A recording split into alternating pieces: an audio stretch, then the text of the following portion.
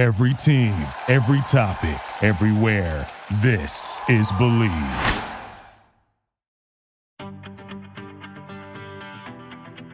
Well, hi again, everybody, and welcome to Dialed In. I'm Tom Brenneman. We thank, as always, the Believe Network for hosting our podcast each and every week. And we especially thank our producer-engineer, Dave Armbruster, for all his outstanding work. Look, we've had a lot of giants on this show already, and we're only about 3 months old. We've talked about some of the names: Bob Costas, Joe Buck, Troy Aikman. Last week, Eric Davis, Pete Rose, a two-part series a couple of weeks ago. This week is a guy who, like Pete Rose, back in the 70s and early 80s, late 60s for that matter, 70s and early 80s, was truly one of the great stars in American sports. He's considered to be the greatest catcher in the history of Major League Baseball, both offensively, defensively. Phenomenal talent. Came to the big leagues when he was only 19 years old. I'm talking about Johnny Bench. He will join us. Coming up next, you're dialed in. Living with Change is a nonprofit organization supporting transgender youth and their families. Transgender youth face higher rates of violence, victimization, substance abuse, suicide risk, and homelessness, but have few resources to help deal with those issues. To combat those numbers, and in partnership with Cincinnati's Children's Hospital, LWC created with Living with Change Center for Gender Health, serving more transgender patients and families than any other center in the Midwest. For more, please log on to livingwithchange.org. Since 1882, Children's Home of Northern Kentucky has been a lifeline for children and families in crisis. Now known as CHNK Behavioral Health, its team of doctors, nurses, and therapists impacts nearly 4,000 kids and families every year. An array of mental health services, including counseling, addiction treatment, and psychiatric residential care. CHNK also continues to care for abused and neglected youth who are in the state's custody. Right now, CHNK Behavioral Health is offering a free 10-minute conversation with a clinical therapist to help families dealing with the increased pressures caused by the ongoing pandemic. Visit www.chnk.org for more details, or for the free conversation with a therapist, call 1-844-YES-CHNK.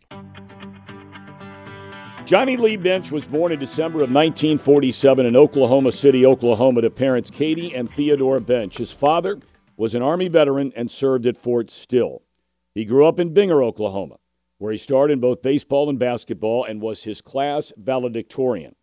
As a 17-year-old, Bench was selected 36th overall by the Cincinnati Reds in the second round of the 1965 amateur draft. He was in the major leagues at 19. In 1968, he was the National League's Rookie of the Year, the first time a catcher had ever won that award. He also won the Gold Glove, which was the first time that award was won by a rookie. 2 years later, he became the youngest player to win the National League's Most Valuable Player award. He had 45 home runs, knocked in 148 runs, while leading the Reds to the World Series. 2 years later, 1972, he did it again. His second MVP award.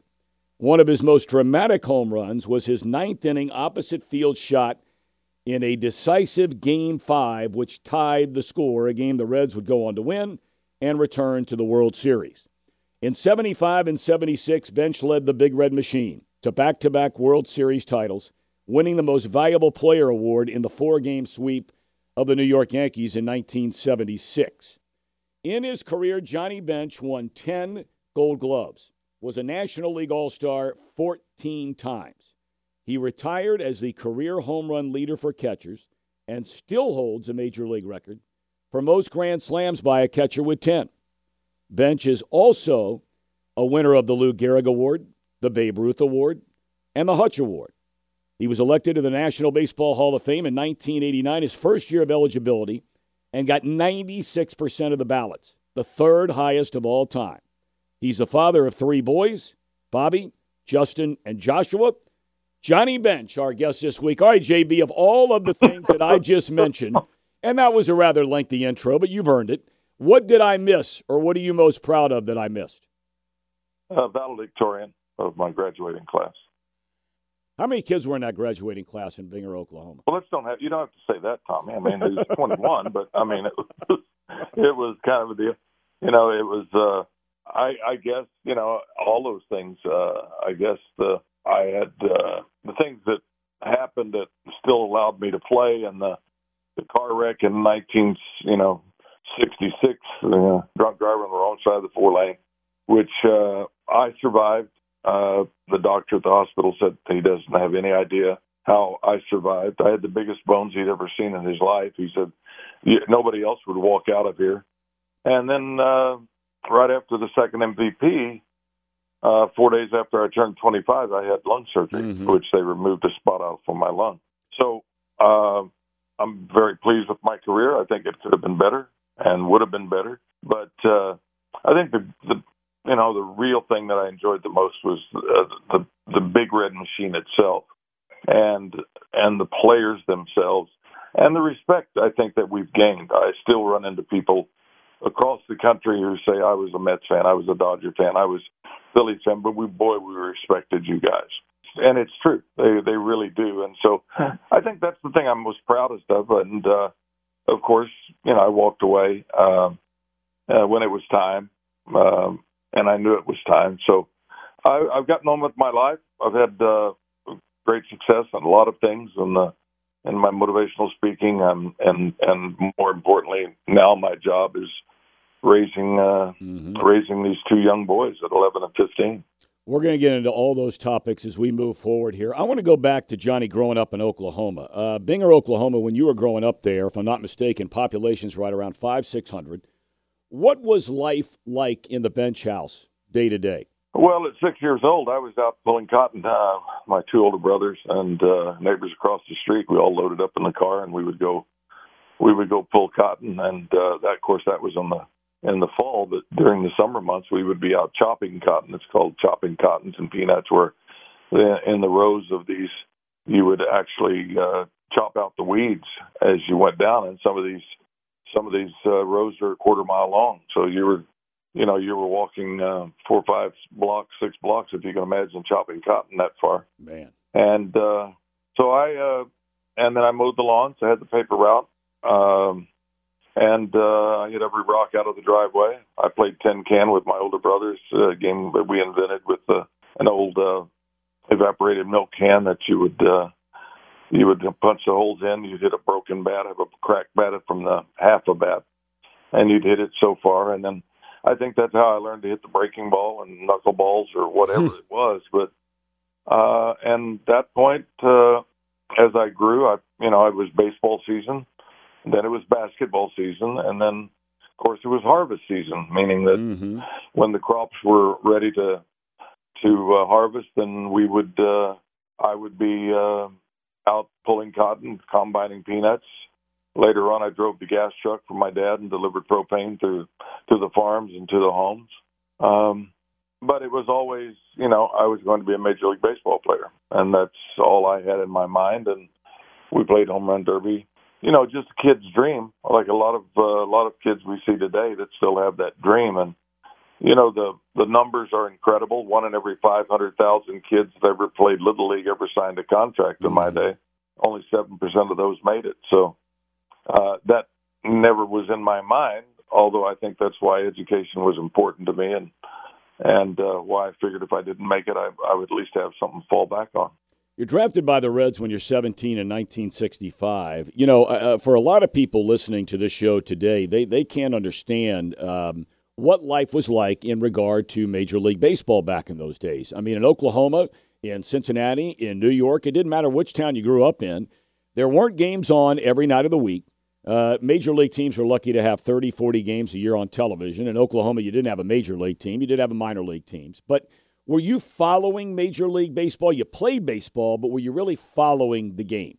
Well, Mickey Mantle was my idol. Everybody knew Mickey Mantle, and we got the game of the week every Saturday. My dad and I would go down to Helms Grocery, and we'd get a half-gallon Neapolitan ice cream, and we'd come back and fill up our bowls, and we would watch it because, Dad serving in the Army for 8 years, 2 hitches, his dream was to be a Major League catcher, and So he still lived that dream. And he played a little Sandlot. We'd go to the games and watch him.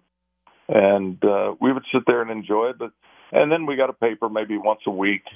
I wasn't allowed to stay up to see Ross Porter do the sports and catch up on what was going on. So it was just living in my mind all those things. And, when we played tin can, Dean or William, my oldest brother, or my middle brother, we would be the lineup of the Yankees, and Dean would be the lineup of the Dodgers, and we would bat through the lineup, and we played work up, and it was just, a kid's life, and didn't have travel ball, never went to a camp, never did a bunch of stuff. So I guess when you think about, coming out of Oklahoma in the second round and being, I think there was a scout named Billy Capps that was the Cub scout, and absolutely loved me. He was heartbroken when I wasn't drafted.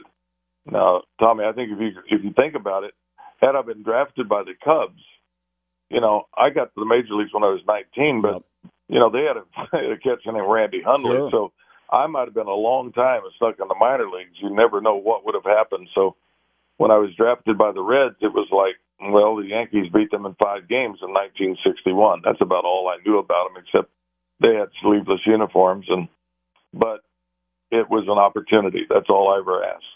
In 1968, your first full season, you win the Rookie of the Year. I mentioned earlier, first catcher to ever do that.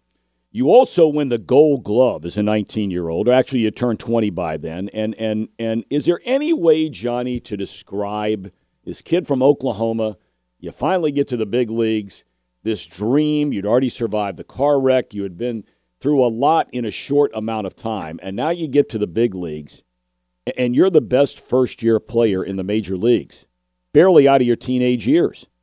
Well, I had broke my thumb in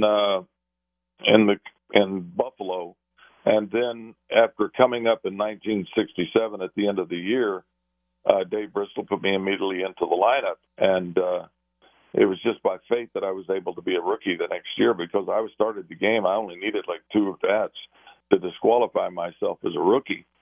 And I tried to pick off a guy, I think it was Glenn Beckert or Don Kessinger at first base, and I swung out and did it, and whoever was batting foul-tipped it and hit my thumb, and it burst open and split it wide open. Now, this is twice in 2 years that I've got this thumb injury, and I said, this is stupid. I'm going to the hinge glove. I'm going to become a one-handed catcher. Mm-hmm. So going to spring training, everybody assumed I was going to be the opening day catcher, but Don Pavletic and really won the job, and Dave Bristol was trying to prove a point that, somebody's got to earn the job. So Don had a wonderful spring training, and I was on the bench, and Don pulled a hamstring in the 5th game, and I went in, and I caught 154 of the next 158 games. Wow. And 52 days in a row without a day off. So needless to say, after the car wreck and everything else, I was the last one off the plane, even at 20 years old. I was beat up pretty good. My back I had to straighten up and let it catch up. And it was in the lineup. We have a young kid that was a catcher and doing a great job, Stevenson, and I saw him down here in the Florida State League, and I said, son, don't let them take you out of the lineup. If you're out of the lineup, you say, I'm playing. I don't care how hurt you are, because you can contribute, and you got to learn to play hurt. But, catching 154 games and being the one-handed catcher and learning the transfer, it all paid off. I mean, I loved to throw. I wasn't afraid to throw. I was proud of my arm. I made these kid statements. I can throw out any man alive. And it was always that kind of challenge. That's what I loved about it was, as a catcher, you have 4 ways of having a great game. The first and most important is calling a game for your pitcher. The second is throwing out runners. The third is blocking home plate. And the fourth is you can get hits. So if I called a great game and I got a pitcher who didn't really have the best stuff or didn't match up as well, and we got a win out of it, that's all that really mattered. It really was that important. Well, that leads me, Johnny, to my next thought here. In 70 and 72, 2 years out of 3, you're the National League's most valuable player. I mean, you're 25 years old, and you're considered by many to be the best player in the game, best all-around player in the game. But your team in those 2 years loses in the World Series to Baltimore in 70, Oakland in 72. Was it hard to enjoy the individual achievements when your team's ultimate goal, and you've always been a team-first guy, did not reach the pinnacle of winning the whole thing? Well, I mean, we were becoming the Buffalo Bills. I mean, we were the ones that couldn't get it done. It was like, what were we missing? And, we had pitching. We had Jim Maloney and Jim Merritt won 20 games. We had some things that were going for us that that were a deal. But, when, Morgan came in, we added a couple more key pieces in Geronimo and then Ken Griffey, and then George Foster came along, and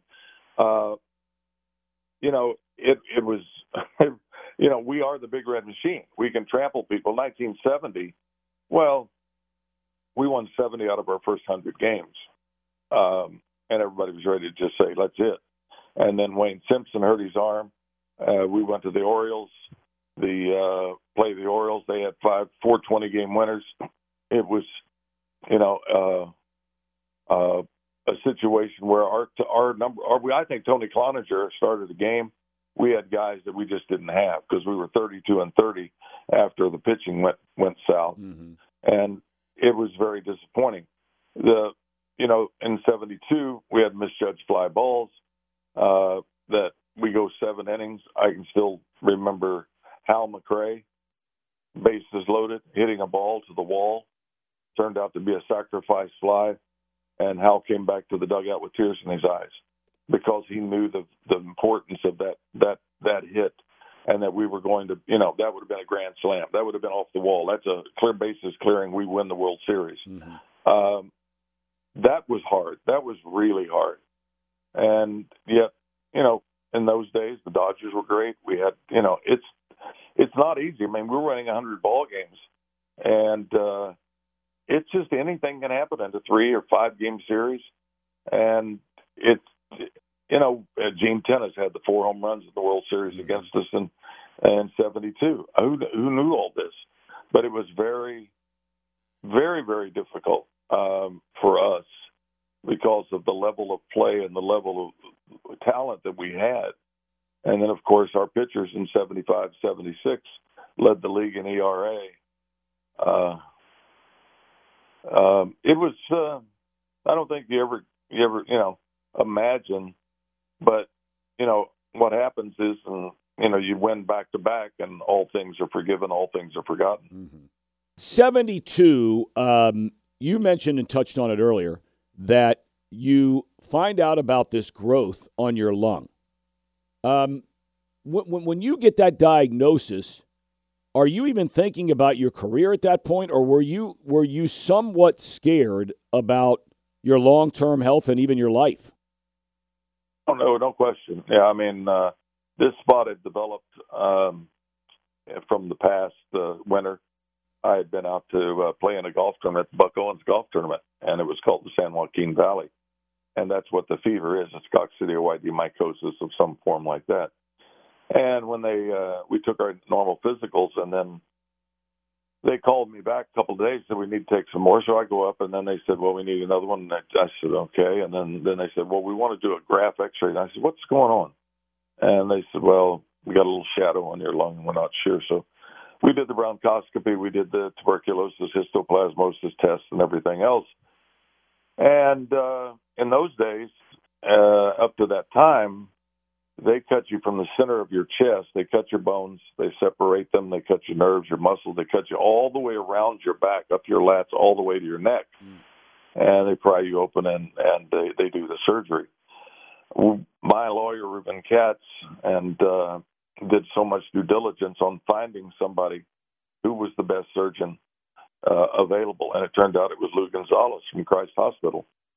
And he had an idea to try a new surgery, a staple surgery, of being able to go in and cut you just to the back underneath the armpit, again, cutting your bones and nerves and muscles, but and being able to go in and in one motion resect the portion of the lung that was bad, and then shoot, and then immediately, like it's like a Luger gun, you go whoosh, whoosh, and it's sealed airtight. And he wanted to try that, and it became the first staple surgery in America. And as a result, he gave me, 10 more years. Was I the same? No. I judge greatness by 4 to 6 inches. That's where you hit the ball out front, or you hit it 4 to 6 inches closer to you. And it just wasn't the same. It was not the same. But how can you complain? I mean, he was able to give me a longer career. I was able to win and be in 2 World Series championships. And that was the greatest moment in my career, was walking into the clubhouse in 75 and looking at 25 players that were world champions. Didn't matter what anybody did. I'm looking at Merv Rettenman and Terry Crowley and Bill Plummer. I'm looking at our pitching staff. I'm looking at the coaches. I'm looking at the trainers and the equipment men. And everybody was a world champion. And that's when you realize the greatness of what playing on a team is. Individually, you have to do your job. But and then the sponsors, the owners, and the fans were all winners. And then, of course, to go back the next year and win again when we proved to so many people that we were the Big Red Machine. In those World Series, you went head-to-head with Carlton Fisk and Thurman Munson. Now, again, for a lot of people in this generation and day and age where they've basically grown up with interleague series, a regular part of baseball since the 1990s, mid-90s, there was no interleague play back then. And, you get arguments from people in Boston, Fisk is the best catcher. People in New York, Thurman Munson's the best catcher. Was there competition there for you personally, along with your team, which was more important, but for you personally to prove who's the best catcher once and for all? 76, by the way, you win the MVP of the World Series. Zero. Absolutely zero. There was nothing. I mean, it didn't matter if it was Jerry Grody or Randy Hundley or it didn't matter. Those guys I always, whether it's Steve Yeager or Joe Ferguson, all these guys I respected. And that was the last thing I was ever competing against. The only guys I was competing against was that pitcher. Yep. And the only guys I had to do was every hitter that came up there, I had to get out some way. And I had to do the very best. Thurman was one of the nicest and best people I ever knew. I rate Fisk up there in the top 2 or 3 catchers ever. Because and that's just the way it is. That's just the respect. And only time it was any kind of competition was when they came to bat, and I had to get them out, and we didn't get Thurman out, and Fisk hit the home run. So catchers have been involved in those 2 World Series pretty strongly, and I had the greatest respect for them. Now, in 8th grade, I was reading books, and it says never compare yourself because there are greater and lesser people than all of us. And so what everybody else thinks about you, that's what's going to be there. There's going to be those that, love you and people that don't. And that's always. And if you worry about that, there's too many things that can enter into all of the things that you do in your life. And today it doesn't change. I still have to do the same thing. And there's no special, the name gets me last night. I'm at the football game. My son wanted to go to the flag football. He had played flag football, and he wanted to see his friend play. So I'm sitting there, and next to me is sitting, Tiger Woods. Wow. Tiger's son plays on the team. And after the game, we had a wonderful talk about, his situation and how at some point, you can't play up to the level that you want to play. And it's okay because you had all the opportunities in the world and you succeeded in all the things. When I had that lung surgery, I assumed that I didn't know what to assume. I said, okay, I'll just go ahead and be the next president of the United States if I can't play anymore. I was sort of a fatalist in a lot of ways. There was nothing I could do. Everything was in the hands of my surgeon. And there would be something that I would do beyond that. I would do broadcasting. I would do something that I could do. I had done the baseball bunch. I had done all of these things. Well, I did the baseball a bunch later on. But there wasn't anything I didn't think I still couldn't do and succeed. When you're pulling cotton for 2 cents a pound and combining peanuts at 1 or 2 in the morning for $1 or $2 an hour, you know how to work. It's all your dad's ethic of work. So there was something that I was going to be able to do, and I was going to be good at it. The last 3 seasons of your career, you basically move out from behind the plate. You don't even catch a total of 20 games over those last 3 years, and you became primarily a corner infielder, third, first. How difficult was that for you? Not difficult at all. My elbow was so bad. My back was bad. Remember, I had that car wreck. I had 5 bad discs in my back. I had 2 herniated discs in my neck. I had an elbow that had ulnar problems that every time I threw, it was like somebody stuck a knife in my elbow. I came back to the dugout. I threw out 3 guys in 1 inning. I came back with tears in my eyes because it hurt that bad. It was just the wear and tear, and that's what the doctor said, son. Nobody else would walk out of this emergency room but you, but you are going to pay the price. So I've had both hips replaced because of that. My knees are fine. I worry about my psyche, my health. I see guys later, in our time, like Gary Carter, Darren Dalton, and they develop these blastos. And I worry about Alzheimer's. I worry about dementia. I worry about thinking because I probably had 7 to 10 concussions. Sure. And so, working with the University of Cincinnati with Dr. Ellis and Joe, and we developed a paper for neurovisual stuff for the American Hospital Institute, and so I'm trying. And when I come to Cincinnati, I'll go see these 2 doctors. Joe Clark is a professor at the University of Cincinnati. I'll go see a doctor that will just evaluate, just to say, you're doing great, you're fine. I do puzzles, I do everything to try to keep my brain active.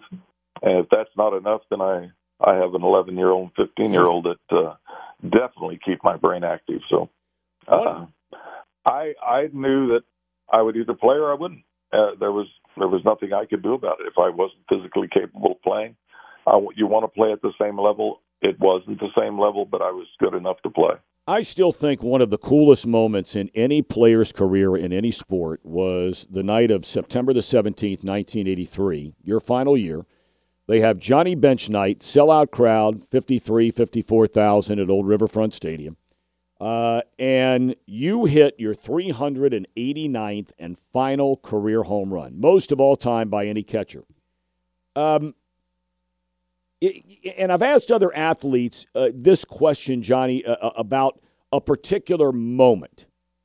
Is there something that when you remember that home run, low line drive, barely clears a wall out in left field, is there one thing you thought of?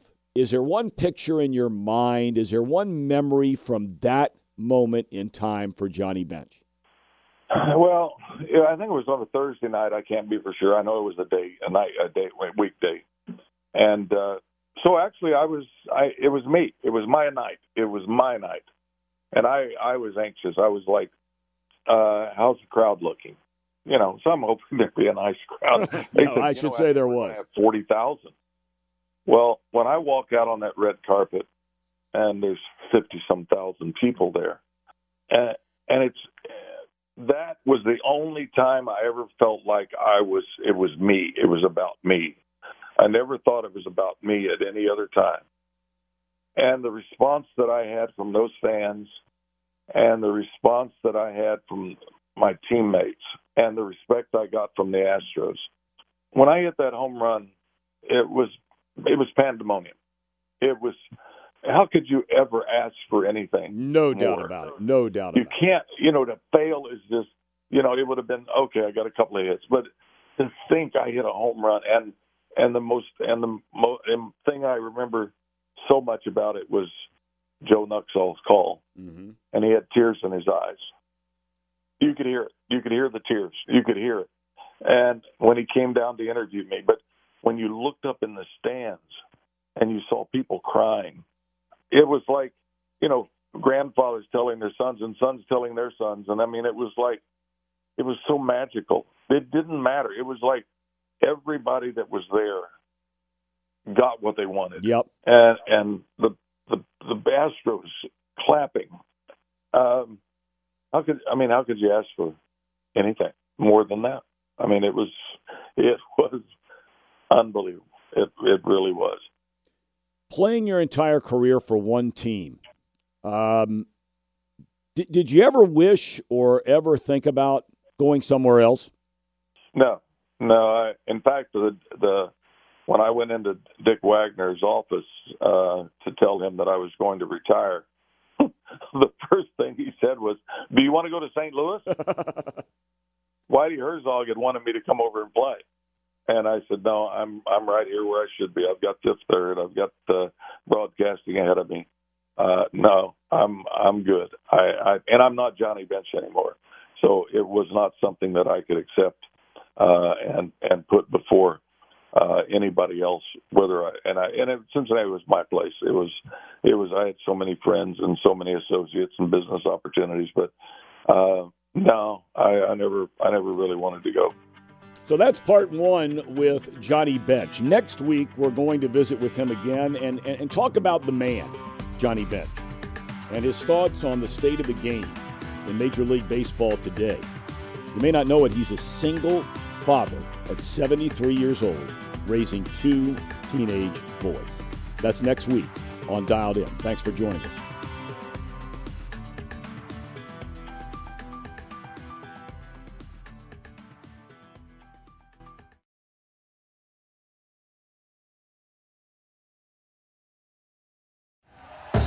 Thank you for listening to Believe.